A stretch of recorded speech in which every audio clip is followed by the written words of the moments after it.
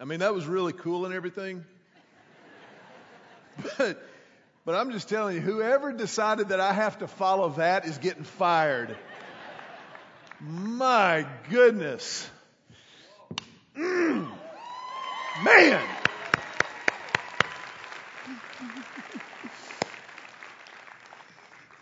Can you believe we get to do this? Can you believe we get to do this? Every single way. It's unbelievable to me. There are people who woke up this morning thinking, I'm not going to church. It's too cold. All right. I need to pray. So we're going to pray. Our Father and our God, we love you. We worship you in your goodness and your holiness because of who you are. Because you are worthy of every bit of our lives.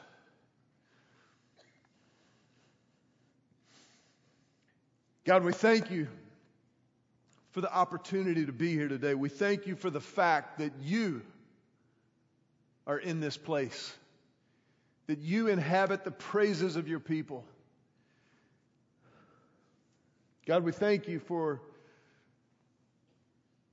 what you have done and are doing in Justin's life. We pray your blessings over his family.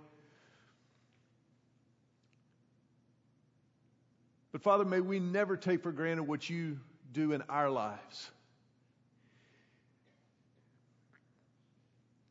May we celebrate you with everything that we have. Even if maybe we can't sing quite like that. God, we can worship you and we can lift you up with everything that we want, everything that we think, everything that we say, everything that we do. God, it's our prayer in this place today that you would use us. God, that you would do business in our lives. And that this would not be just another Sunday, but that this would be the beginning of something new, something fresh, something powerful that only you could originate, only you could orchestrate. God, we pray this prayer in the matchless name above every name, Jesus, who makes it all possible. And everybody said, Amen. Amen.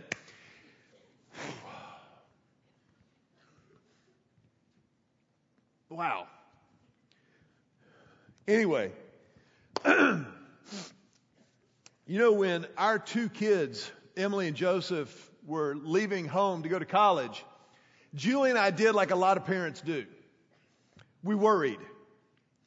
We worried about whether or not we had taught them enough, equipped them enough, disciplined them enough, laughed with them enough. In short, had we parented them enough to handle life apart from us? Because you never really know. I mean, when your kids go to college, that's kind of a parental final exam.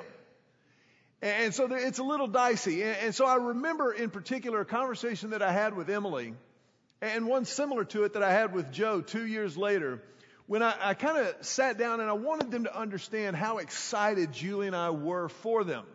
And I remember telling Emily and then Joe, listen, the next 4 years of your life are an opportunity that you will never have again. Your life will get better and can get richer and deeper, but this is a unique window of life. So we want you to experience it. We want you to have a ball.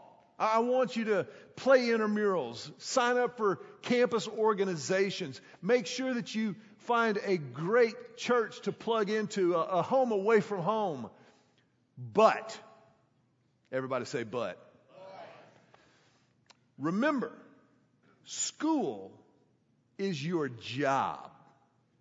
I wanted them to make sure that they understood. I said, never forget that why you are there is to go to class.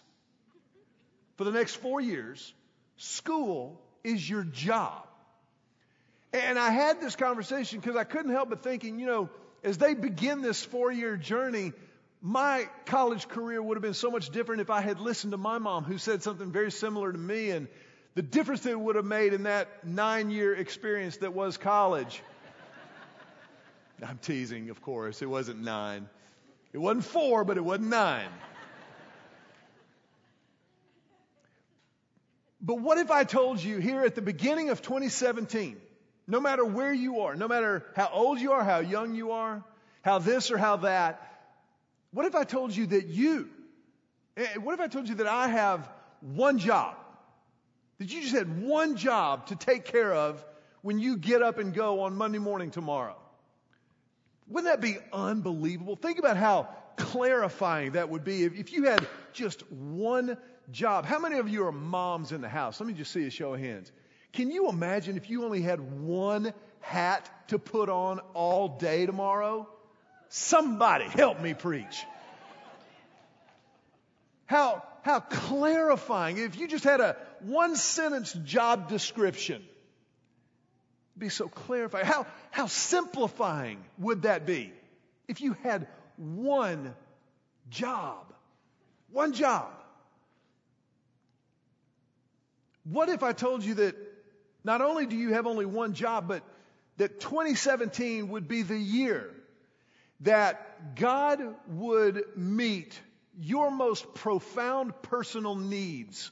That whatever dreams and desires you have in this new year, this is the year God's going to meet those dreams and desires.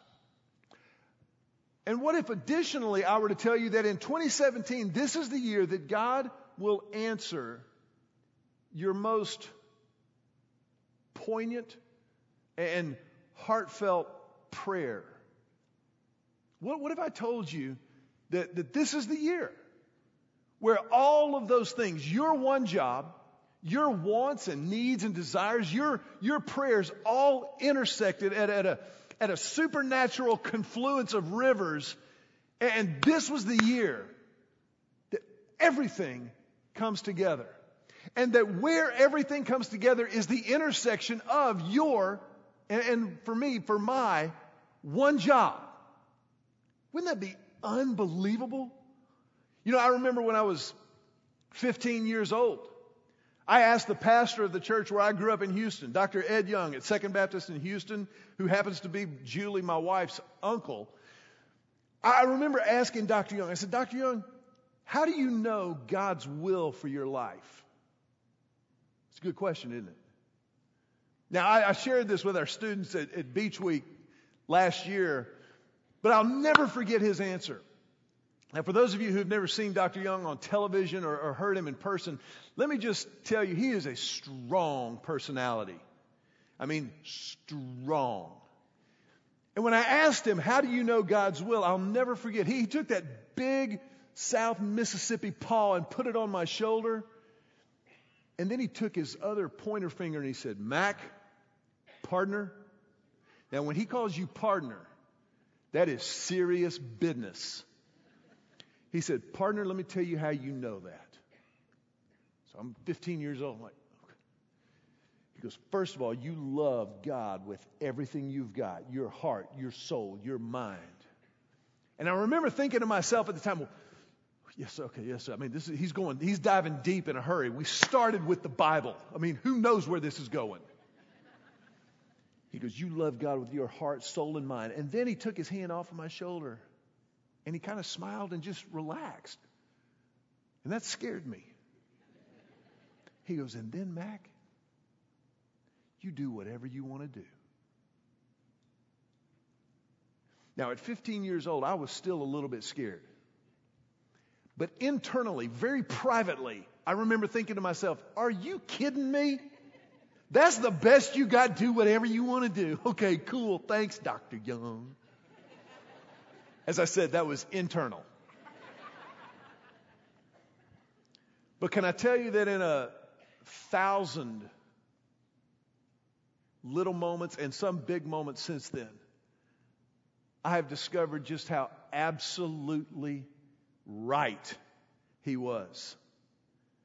Because remember the caveat that he placed at the beginning of that counsel. He said, love God with everything you've got. Your heart, that's your emotions. Which, by the way, is where most of us make every single decision we make. We like to think that we're very rational and very logical as we make choices and decisions, when in reality, we ain't. Now, it helps when we are, but I just thought I'd point that out. So love God with all of your heart, with all of your soul. That's your identity. That's who God made you to be. But also with all of your mind. Do not check your brain at the door of the Christian faith. You bring your common sense. You bring your intellect. Some of us are bringing more. Some of us don't have quite so much. But we bring whatever we have. And we love God with all of it. And then do whatever you want to do.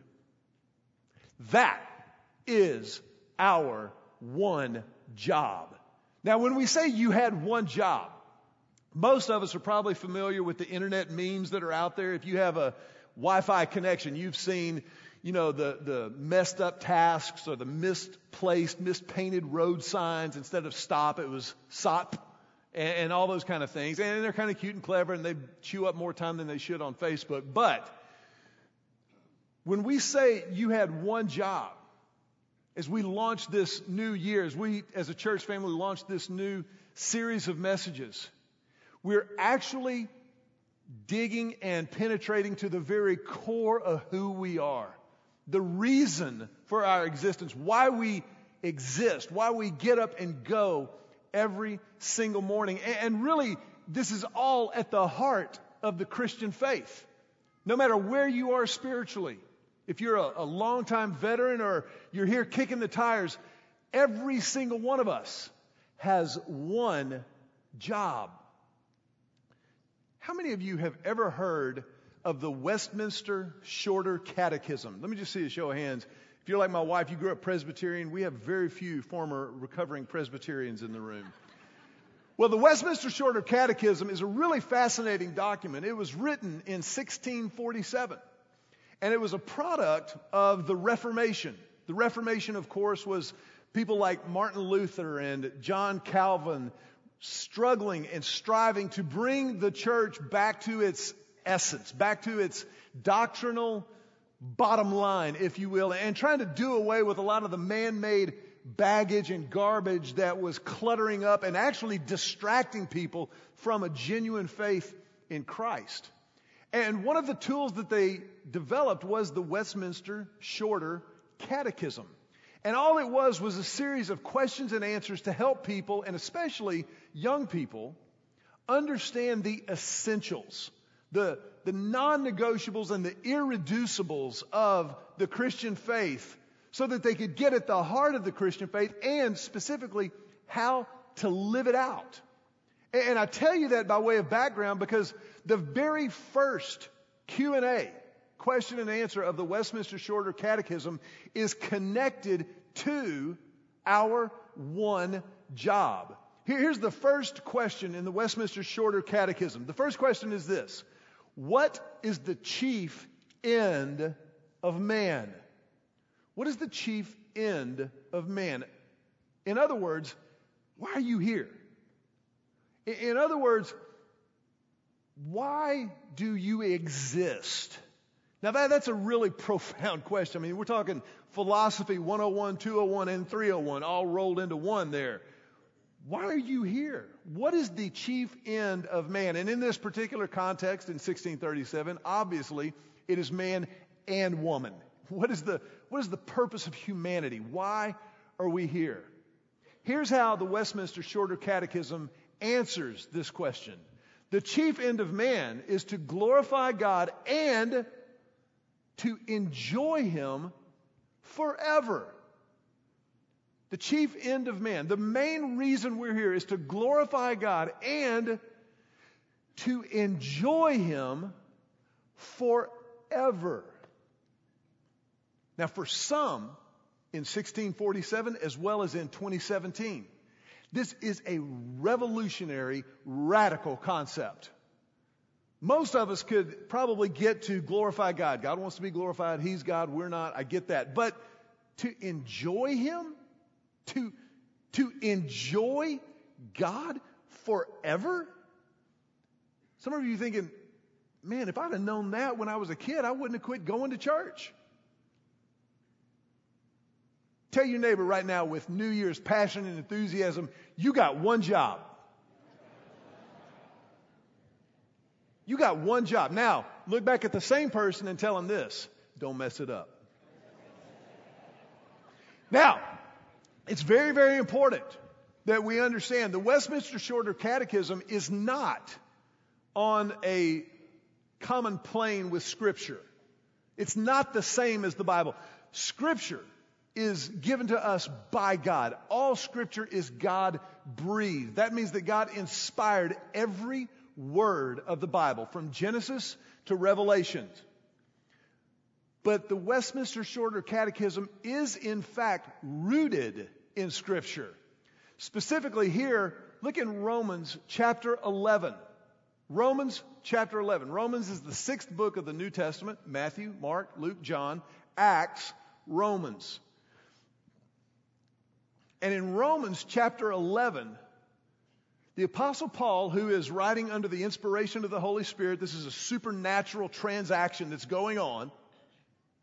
Paul is summarizing where he's been. Now, if you've never read the entire book of Romans, let me just tell you by way of background, it is a philosophical, intellectual work of genius.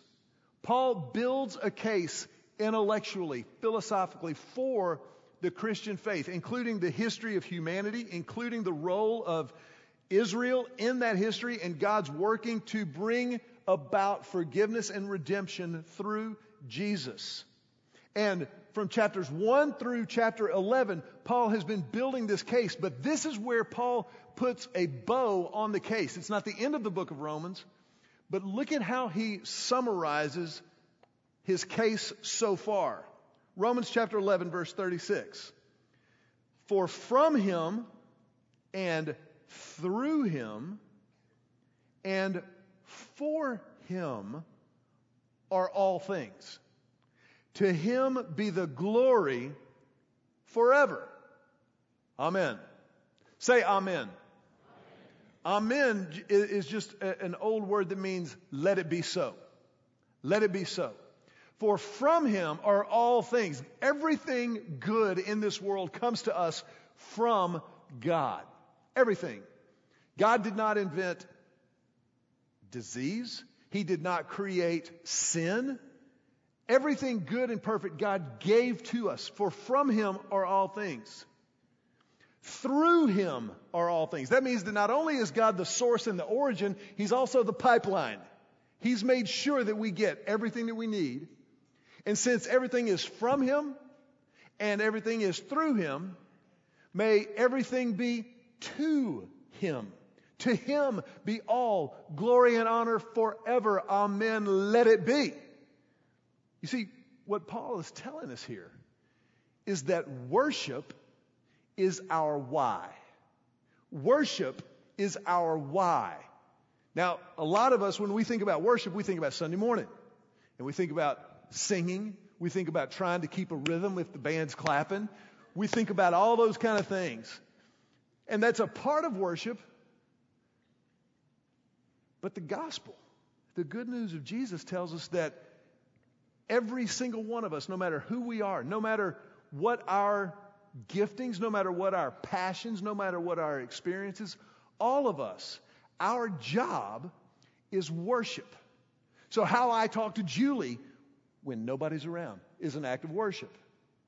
How I discipline and hang out and laugh with our kids, it's an act of worship. How I prepare and work on a sermon, how we lead, whatever we may do, it is worship. Man, when Justin was singing just a few minutes ago, I was sitting there and I was just blown away. But I had to, while he was singing, I had to enter into a time of confession. I did, because as he was singing, I began to covet that voice. I wish I could sing like that. I mean, I was just like, dude, if I could be that cool. I mean, I could get all the tats and grow the beard, but I'm just never going to be that cool. That's just not going to be me. And I'm sure this side of heaven not going to be able to sing like that. So I had to confess that out of my life, and then I came back into it. But I remember thinking while he was singing, what a gift and what courage for him to use that gift to glorify God while telling his story. And then I remembered every single one of us has a gift. Every single one of us is an artist of some sort. Most of us can't sing like that. I mean, let's be honest. I really believe that God did not give me that kind of musical ability because I would not have used it to glorify Him. That was a joke. You should have laughed at that. But by virtue of the fact that you, like me, by virtue of the fact that we were created in the image of God, we've all got an art inside of us that the world needs. We've all got a way to worship God with what we've got. And I love the fact that when Paul puts this bow on the arguments of chapters 1 through 11 in Romans, he doesn't just stop there. He doesn't just say, hey, worship is your why, good luck, let me know how it goes. But immediately following this, in chapter 12, he shows us how to do it. Look at what he says. He says, therefore, I urge you, brothers and sisters, in view of God's mercy, to offer your bodies as a living sacrifice, holy and pleasing to God. This is your true and proper worship. Do not conform to the pattern of this world, but be transformed by the renewing of your mind. Then you will be able to test and approve what God's will is, His good, His pleasing, and perfect will. Every single time that we gather together on the weekends, we go to God's Word to see how the gospel, how a relationship with Jesus plays out Monday through Saturday. What does it look like? Because the fact of the matter is, it's too good to leave on the shelf 6 days a week. This is not just a Sunday morning thing. This is a 24/7, all day, every day kind of thing. And Paul is showing us how to do that. He says, therefore I urge you, brothers, in view of God's mercy. The first thing you learn right there is that worship responds. Worship is a response to God. We understand the mercy that He's given us in Jesus. We don't deserve the forgiveness of God. We don't deserve the grace of God, and yet He has given it to us. And so we respond with worship in view of God's mercy. Because of who He is, who He is, worship Him. In view of God's mercy, worship Him. God's mercy. In Lamentations chapter 3, the Bible tells us that God's mercies are new every day. Every single day that you get up and draw breath, that I do, is an opportunity to reflect on, to receive, and to reflect outwardly the mercies of God. And when you really stop and think about everything that God has done for you, the initial first response is worship. Look at what you've done for me. Justin shared something with me between services that I think is so fascinating. He said, man, he goes, I can't tell you the difference that God's made in my life, my relationship with Jesus. He goes, I've traveled, I've done the rock star thing, but like now, I love it when I get to take out the trash for my wife. He goes, how cool is it? Because I know there are a lot of people that don't have a wife to take the trash out for, and my wife stuck with me and she didn't have to. That's a tender mercy.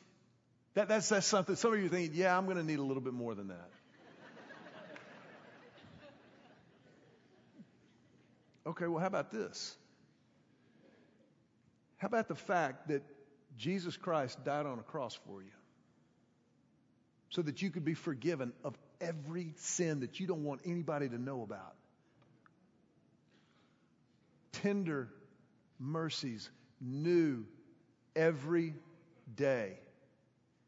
When you consider that, you respond in worship. I urge you, in light of God's mercy, offer your bodies. Number 2, worship works. Worship works. We don't just kind of sit back and go, oh, God's awesome. He's the best. We actually get out and do something with what He's given to us. Love the Lord your God with all of your soul, heart, soul, and mind. You offer your body as a living sacrifice. So when you get up and go to work on Monday, or maybe you get up and go to class tomorrow. Ooh, I know, Christmas holiday's over. Sorry. That's an opportunity for worship. That's an opportunity to take your workspace and turn it into a worship space. So, Mac, I'm pushing papers. I'm entering data. That's okay. Do it with joy. Do it for God and not just for your boss. Because worship works. Number 3, worship submits. Worship submits. Offer your bodies as a living sacrifice. That means that you surrender to the will of God. You surrender your will to God's will. And you choose to trust God more than your gut. You choose to decide that God's will, God's word, biblically, is more reliable, it's more dependable than our wants. Our wants, man, they come and go with our emotions, with fads and fashions. But the word and the will of God is forever. It is constant. It is dynamic. And so worship is submitting to God. It's saying, you're God and I'm not. And I will trust you. That's God's love language. Obedience is the love language of God. And worship is just submitting to that. Offering myself, offering everything that I want, everything that I think, everything that I say, everything that I do as an expression of worship. But then look at what Paul says going further. He doesn't leave it right there. He says, worship also renews us. It refreshes us. Be transformed by the renewing of your mind. When we worship God, it feeds something deep inside of us that nothing else can. You know how I know that? This morning when we were singing the very first song, Rooftops. It's one of our favorite songs as a church family. We almost have rhythm on Rooftops. I'm sitting right down here in the front row. I can hear y'all singing Rooftops. And you're letting it fly. As an expression of worship, we're going to shout it from the rooftops. We're going to shout it from the rooftops. We're going to shout it from the rooftop. There's something that happens when we worship, whether in song or in deed, that renews and refreshes our soul like nothing else. That's why being the church every day, all day, feeds our souls. The Bible tells us that God has placed eternity in our hearts. And so when we feed that part of our hearts, it renews us, it refreshes us. This isn't rote. This isn't a burden. This isn't drudgery. It's an opportunity. It's an opportunity to worship the God who created us on purpose, with a purpose. And so we worship him in that way. And that worship renews us. It refreshes us. But there's one more thing that Paul says here. It says, and then, say then. Then you will know his good and perfect and pleasing will. You see, worship satisfies. Worship satisfies us. And so worship can infuse the most mundane, menial task and chore at work or at school or at home with a purpose and even a passion that we didn't even know. We hoped maybe was available to us, but maybe we're afraid to ask. It's found in and through worship, our one job. Whatever you do, whether you eat or drink, do it all to the glory of God. You have one job. Glorify God with everything that you've got. You see, the essence and the heart of the gospel of Jesus infuses, it injects every part of life with meaning and purpose and passion. And when worship is your why, you can get through a lot of the stuff that can beat you down otherwise. I want to ask you to bow your heads for just a brief moment. And as you bow your head in an act of reverence before God, I want to ask you, if you would, with no one moving or being a distraction for any reason. This is too important.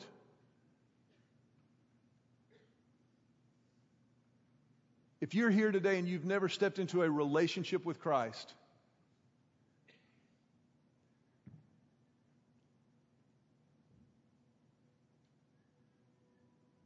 we want to give you the opportunity to do just that.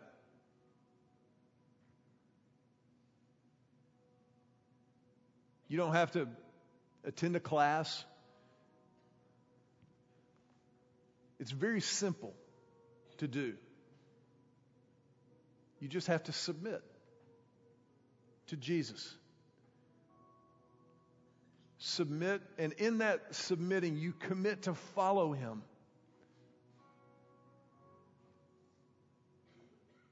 To worship Him in everything that you do.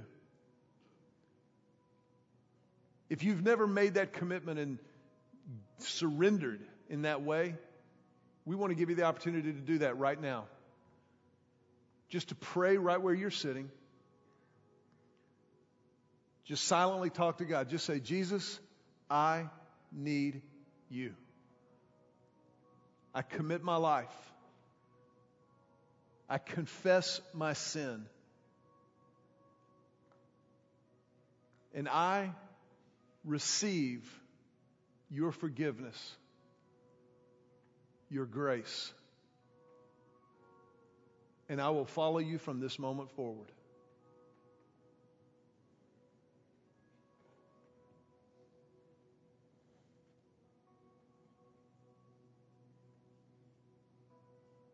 With our heads bowed and our eyes closed for just a moment more. If that's your prayer today and you mean it, you're in a great place for that moment. Because we want to be a family of faith around you, with you, for you. And so if that was your prayer, I want to just ask you before you leave today to do a couple of things. Number one, would you just let us know that how we can help by taking the program that you got when you came in and filling out the Connect card, your name and contact info, and then just indicate there about halfway down, I committed my life to Christ this week. And then you just tear that off at the perforation, at the fold, and before you leave, hand it to one of our ushers, one of our hosts, and just briefly, just say, hey, today was my day.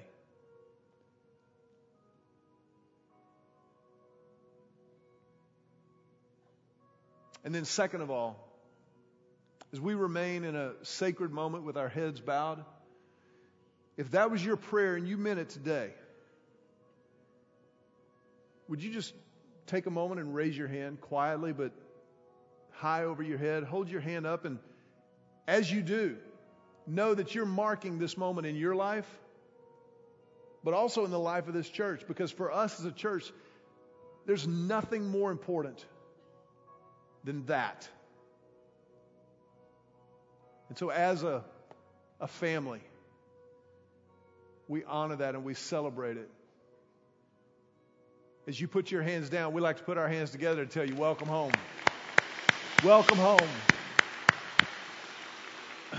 Thank y'all so much for being here. Before you leave, I want to remind you, immediately after this service, we're going to have an info meeting for our Israel trip. We are taking a trip to Israel next November. It will be an unbelievable time. We'll meet right in here as soon as the service is ended and we've cleared the room. God bless you and have a great week. Thanks for being here.